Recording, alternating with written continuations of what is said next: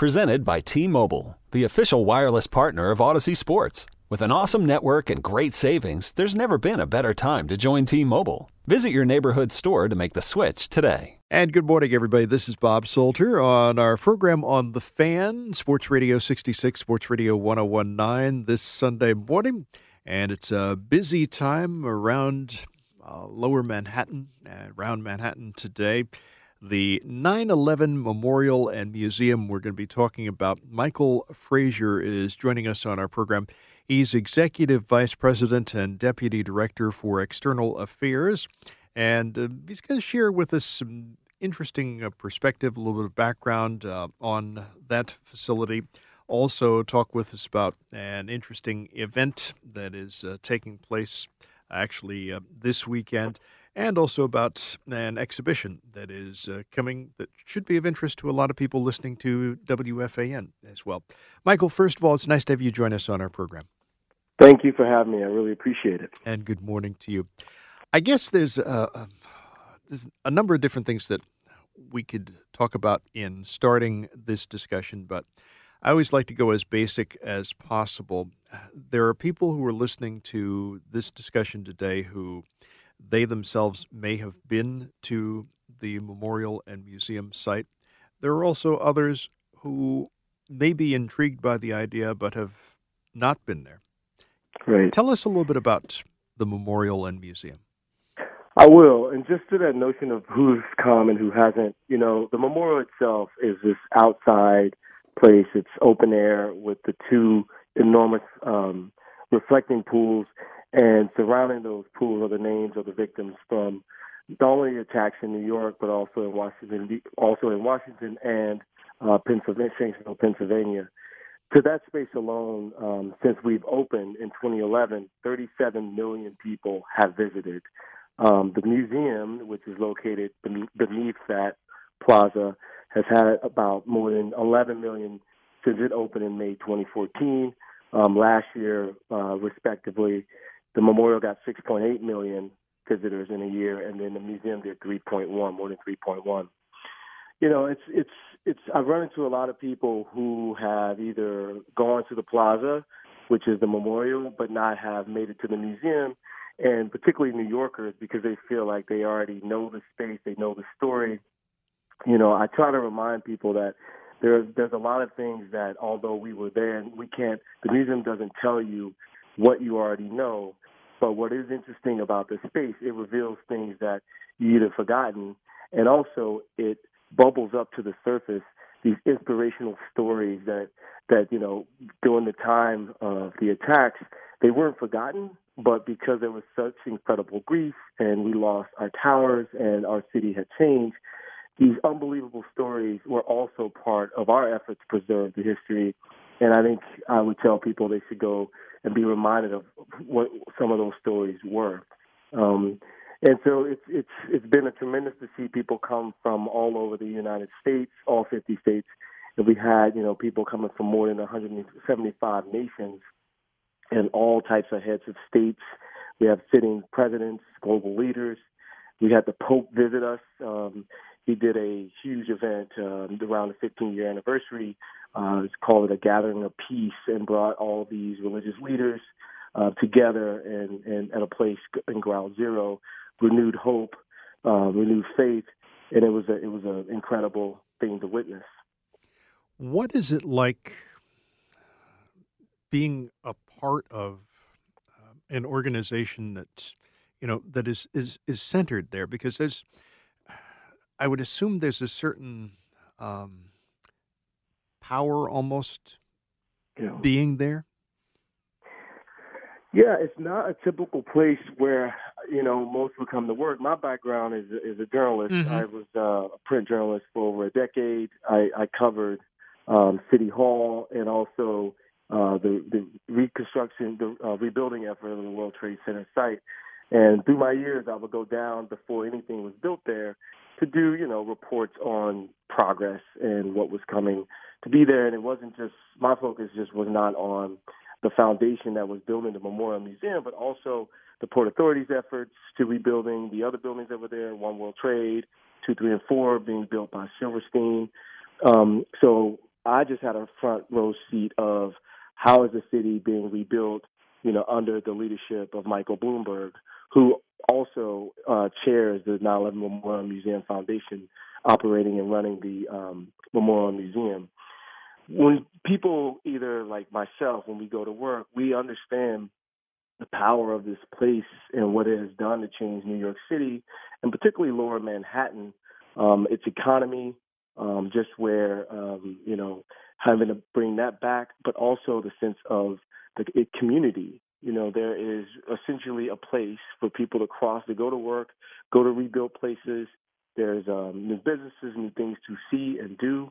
There's a whole group of people who have businesses that have come down since then, since the towers have been rebuilt. And it's this larger sense of community. But in the background, obviously, it's a very reflective place for people to contemplate about what happened. But it was, like I was saying earlier, about these inspirational stories. I think oftentimes when I'm there, and I think other people feel the same way, given what people endured and what they went through, and waiting to see something being rebuilt from the rubble, you have a tremendous sense of pride of what has happened there, although you respect all the things that have been lost, and you look to honor that. But you see a lot of people who are coming downtown and who are going to work and who are staying in this neighborhood, who are supporting small businesses, who are supporting cultural institutions like ourselves, that we don't receive any ongoing funding from the city, state, or federal government. To see these people come down and support this institution it's incredible, and it's an honor to work there. Well, where does your funding come from? So the majority of funding comes from admissions. So I call it America's Museum because it's literally people who are coming here, it's their museum, they're supporting it. It comes from people who are buying a ticket, who are coming to the museum, and then the rest are coming from the gracious donors that we get each year, either from private, smaller contributions, corporate contributions, but the majority comes from our admissions revenue. Mm. And in terms of, I almost feel silly asking this question, but I'm going to, the mood among the people who were there. You've used the word reflective a couple of different times, and some people who have not been to that part of Lower Manhattan, especially people who were there before September 11th, 2001, and have not been in that area since, may have a perspective that going there would be a somber experience, very sad.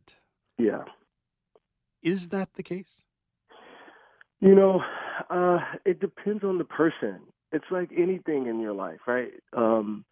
When you come across something that you have deep knowledge in or experiences in, you're going to respond to it a specific way that is built on your personality or, heck, even your upbringing. I'm making a point of, oftentimes when I'm touring people on the site, they'll ask me, how am I supposed to respond to this? How am I supposed to act? I want to smile. I want to cry. I want to laugh at something funny, some anecdote I'll give about a family member or a rescue and recovery worker. And I tell them I cannot tell you how you can feel or how you should respond to something that you are seeing. All I ask you, given the enormity of this event and where we are, is that you do it with tremendous respect. And for the large part, I've seen that. I've also seen some very strange behavior, Bob, as well.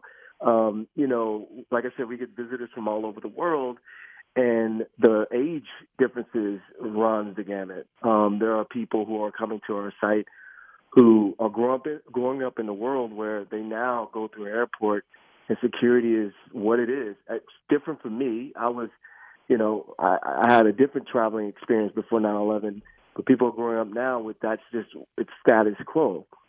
So I think they understand the enormity of the site when they're there, but because they don't know anything else, they have no other perspective in the world besides post 9/11, that their actions, although I don't deem them to be highly disrespectful, they're not the same level of someone who understands the gravity of the situation and what happened at the site.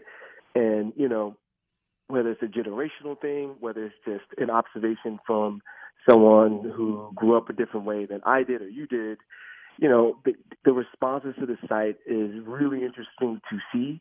And but on the most part, most people, they know where they are, they understand the situation, and some are not reflective. You'll see people sharing a laugh. You'll see couples sitting down on we have some stone benches there, enjoying their lunch. And I don't know what conversations that they're having. They may know someone who died in the attacks, or they may just be someone visiting from the tri-state, and they love New York, and they see how beautiful the place is and how it's been rebuilt, and they feel a different way about this terrible history that we came from at that site, and they feel it's an appropriate place to sit down and have a conversation in a place that was attacked and been rebuilt in the way that it has is just, something that they want to be a part of. It's really an interesting thing for a person to go down and walk around and see the different reactions that are taking place, not only on the plaza, on the memorial, but also in the museum. Must be extremely powerful. We're talking with Michael Frazier on our program. He is Executive Vice President and Deputy Director for External Affairs, talking with him about the 9/11 Memorial and Museum and sharing some information. There's a lot of different things to talk about in the course of our discussion. One thing I'd like to do a couple of different times, this is an appropriate point, I think, to do this the first time. What's the website for the Memorial and Museum? So the website is 911memorial.org. That's 911memorial.org. You can find a lot of information about our institution, how to visit. There's tours that are available. There's things for different ages that are age appropriate. We have free access days on Tuesdays. And obviously we are on Instagram, Facebook, and Twitter. And it's easy to find us there as well. Okay, that's 911memorial.org, and we will repeat that address. And yes, there's a lot of information on that site. Part of the reason for our discussion today is the fact that there's a special exhibition that is coming to the 9/11 Memorial and Museum this year. Would you tell us a little bit about how this came about? Sure.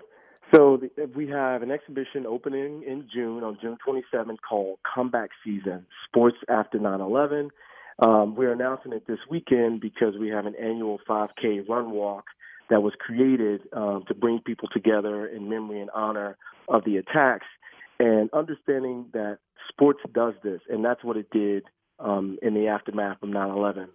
So the exhibition it's a unique period in our history that reflects a seismic shift in American life on many fronts, but perhaps that was overlooked, and what we're trying to document for the first time is powerful links between sports and commemorations, and how sports provided a meaningful connection to people who have been killed and created these stories of bonds between, star athletes and first responders and families of 9/11 victims.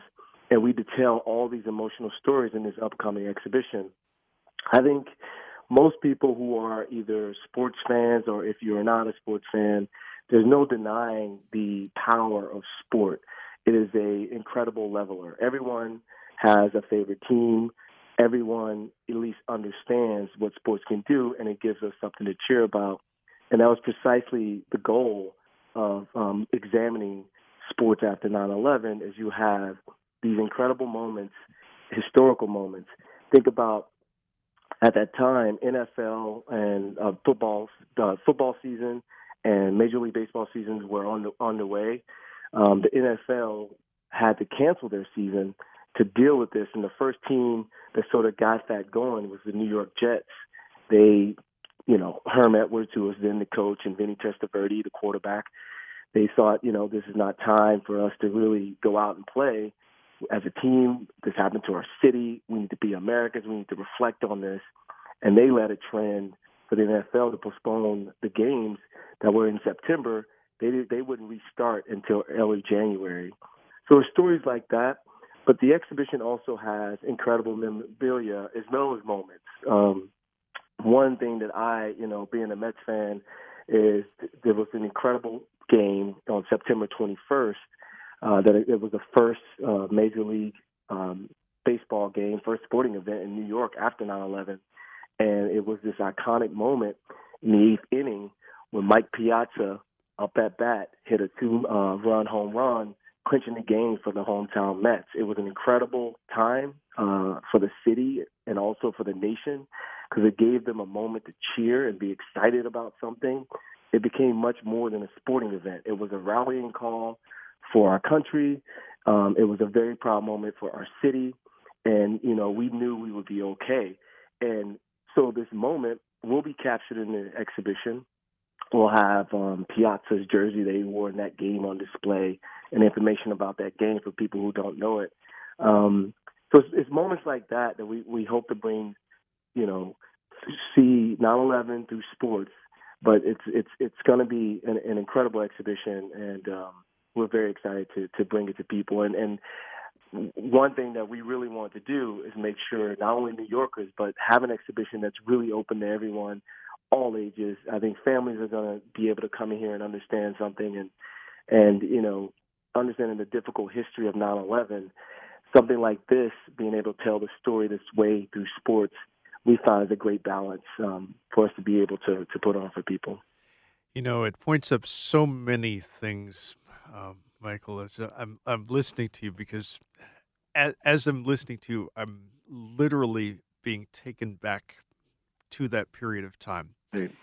Because, in the period of time immediately after 9/11, there was incredible sadness. There was a lot of reflection.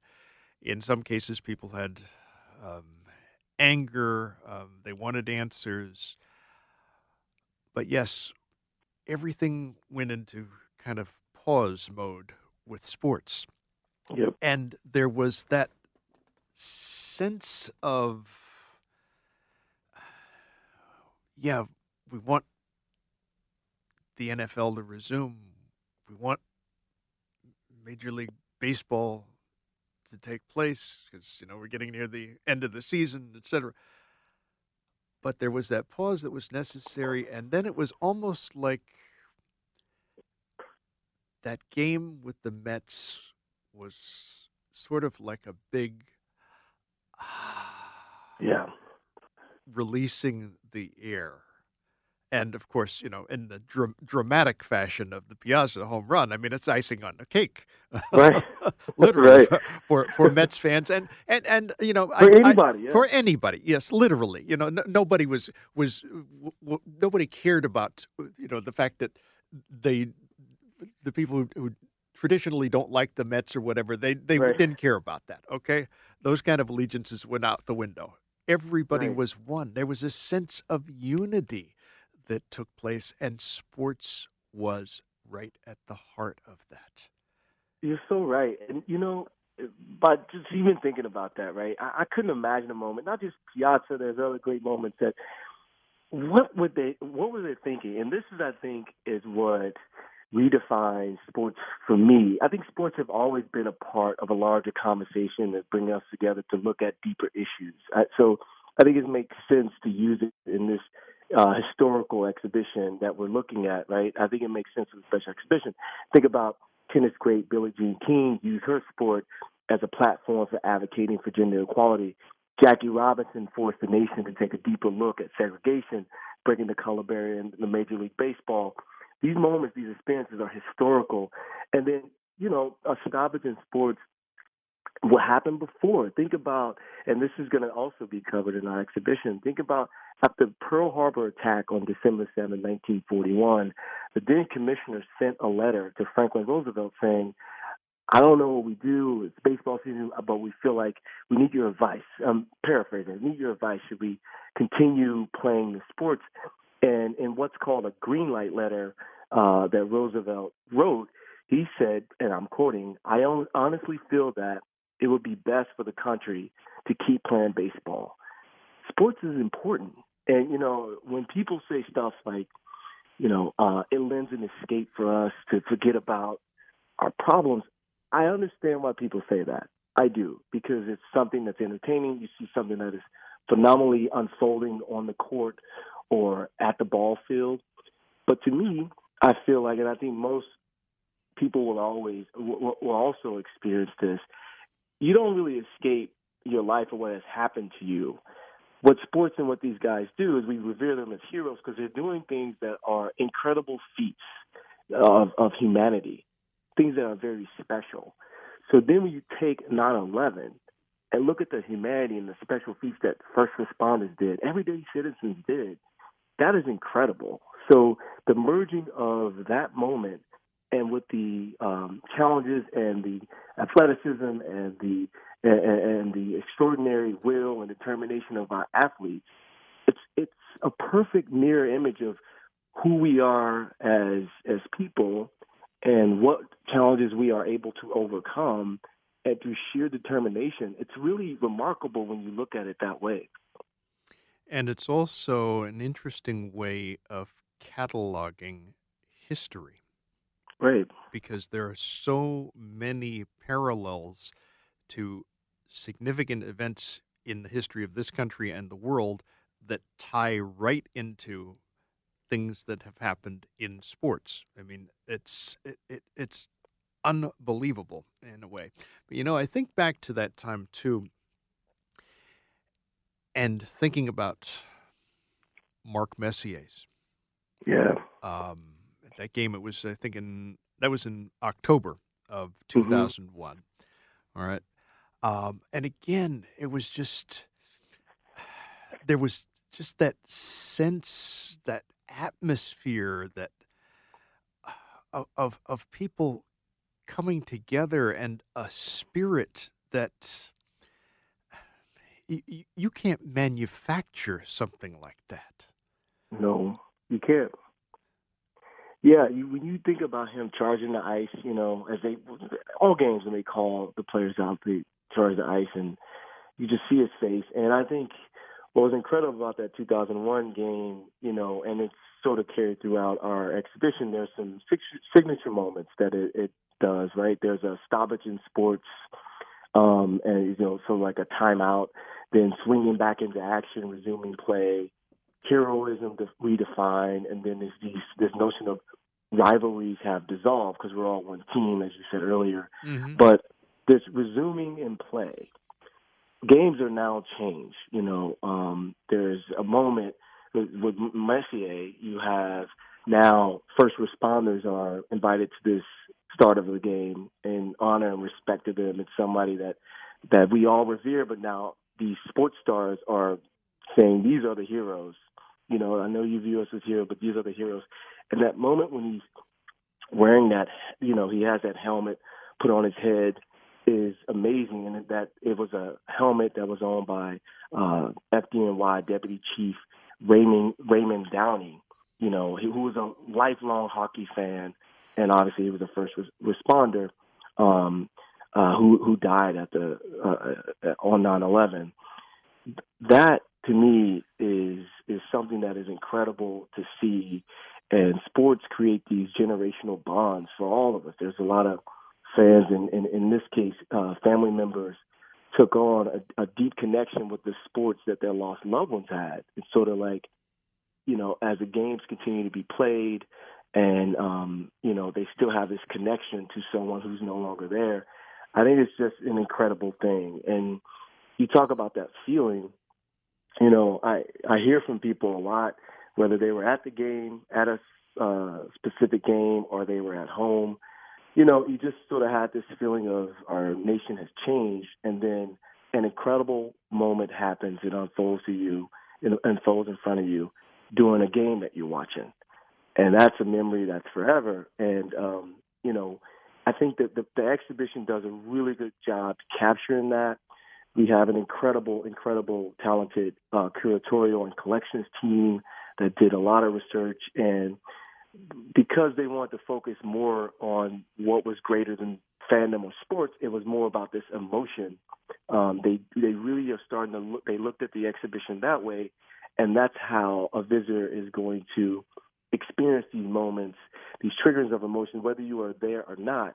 It will be undeniable what the country, what the players, what the sports world was going through at that time in our nation's history.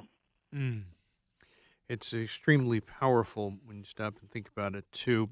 Now, you have some of the sports commissioners actually serving as honorary chairs of the exhibition, which I thought Right. was a very interesting idea. How did that come about?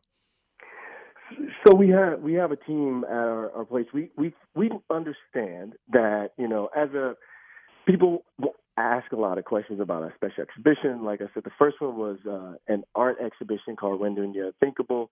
Most people would say, "Wait, you're a different museum. How would you have a exhibition about art?" And my challenge is, well, I think 9/11 has influenced our country, but also our culture. So why not? The same with sports. I think most people would at least maybe not challenge, but wonder why would you have a sport exhibition there? There's a lot of different museums that focus squarely on sports, and this is something that they do. This is their expertise. Well, our expertise is telling the story of 9/11 through different lenses, through different perspectives. And one idea, which was a good one, was to have some people who were involved in those moments in major sports and can help us not only tell the story and validate what we do, but could also lend their expertise in our storytelling. So, as you mentioned, we have honorary exhibition chairs serving to help us bring this exhibition to life. We have Bud Selig, the Major League Baseball commissioner, former Major League Baseball commissioner, Paul Tagliabue, former NFL commissioner, David Stern, former commissioner of the National Basketball Association, Gary Bettman, National Hockey League commissioner, Don Garber, Major League Soccer commissioner, Mike Hilton, NASCAR vice chairman, and Val Ackerman, former president of the Women's National Basketball Association and the current commissioner of the Big East Conference. This whole thing is larger than just the sporting events that were happening at the time. As you understand, baseball, soccer, NASCAR was well into their seasons. Football was underway, but we look at it all. We look at all sports, even collegiate. We look at examining what happened there in the stoppage of games. And so I think it was important for us to not only tell the story of what happened, but to also include people who were making some major decisions at that time for a multi-billion-dollar industry with fans all over the world. What was that like? How can you help us tell deeper stories? And I know we're talking about the exhibition chairs, but I also have to say some of the sports stars have been incredible with not only their time, but understanding the importance of the story we want to tell. Mark Messier has been incredible. Not only has he lent, artifacts, and he's helping us tell stories. He's sat down for an oral history that will be part of the exhibition, but just spending the time to tell us his perspective and what he was feeling and, what the team was feeling. And, he's a captain. He's a Hall of Famer. That's extraordinary, story to share with the museum that's going to share it with millions of people. The same could be said about Bobby Valentine, who will be today. He kicked off our race, our 5K run walk. His story is extraordinary too. He was there that night with Mike Piazza with that historic home run, but also he brought his team down to ground zero, led them down to ground zero to support and thank the workers on the pile. That's an incredible perspective for us to have. I think it's a great story for us to share, particularly in our venue, in our space where this history happened. Mm. So many things I want to talk about with you. One of them you just mentioned, you have the run walk, 5K run walk and community day taking place.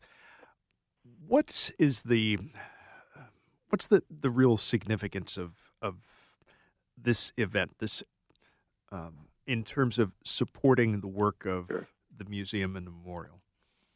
Well, it's our 6th annual run walk event, and we have a community day component where at the end of the run walk, we're inviting people. It's free to all. We're inviting everyone in Lower Manhattan or wherever they come for different activities. It started just to highlight the need for people to volunteer their time, provide service to their communities, because it doesn't take just one person. It takes a lot of people who want to get together and change things. So it really started with that. It's like 9/11 brought a lot of people together. People were selfless. They volunteered. They did everything possibly that they could. So that's what the 5K Run Walk was born out of. But also it's used as a time for people to remember, honor, and to run or walk for some family member that they knew who was lost in 9/11, or a friend, and to also support our institution.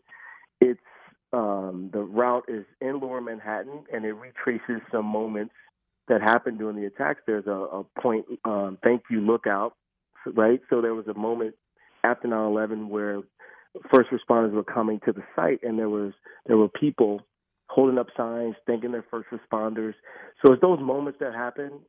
You'll be running towards where we ran away from the buildings on that day.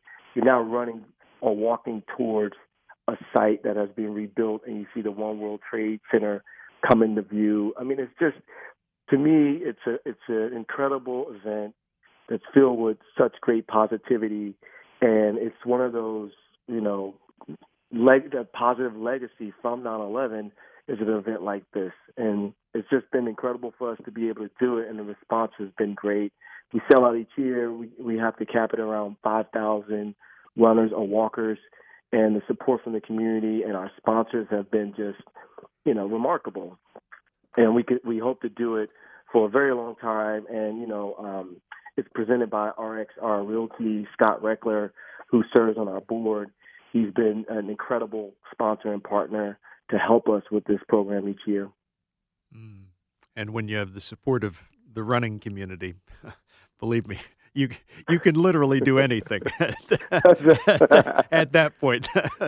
Literally, definitely. That's true. When we talk about the events that took place, talk about this exhibition that's starting in June, one thing we've not touched upon, and I'd be very remiss doing this on WFAN if we did not mention the Yankees, right. That dramatic drive to the playoffs. Then we get to the World Series, game number 3. Yeah.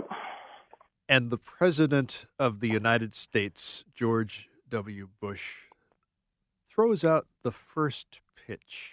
That's right. That moment is captured in the exhibition. It's the fall of 2001, nationwide sports fans and non-sports fans were watching. It was a city's team, a team from a city that was attacked. It was a thrilling playoff run. They returned to the World Series and to New York, and before Game 3, as you said, on October 30th, the first World Series game at Yankee Stadium, Bush throws out this pitch. But, let me take you back to another moment that's already a part of the museum. And the Yankees at the time were playing, it was a rained-out game on 9/11, right? And many people, we've heard this story a lot, many people who had planned to go to that Yankees game that was rained out, instead watched the New York Giants play the Denver Broncos, and it was a game that ran late. Mm-hmm. And oftentimes I hear people say, I stayed up late for that game. I was late getting into work. And, that was something that happened to them by chance, and they were not in those buildings when the plane struck. Right. So the Yankee and the organization and sports, it has deep roots in 9/11. Also, it's part of this story. We're talking on our program on The Fan, Sports Radio 66, Sports Radio 101.9 with Michael Frazier. Michael is Executive Vice President, Deputy Director for External Affairs for the 9/11 Memorial and Museum, talking with us on our program. Earlier in our discussion, you mentioned the website. Would you repeat that address, please?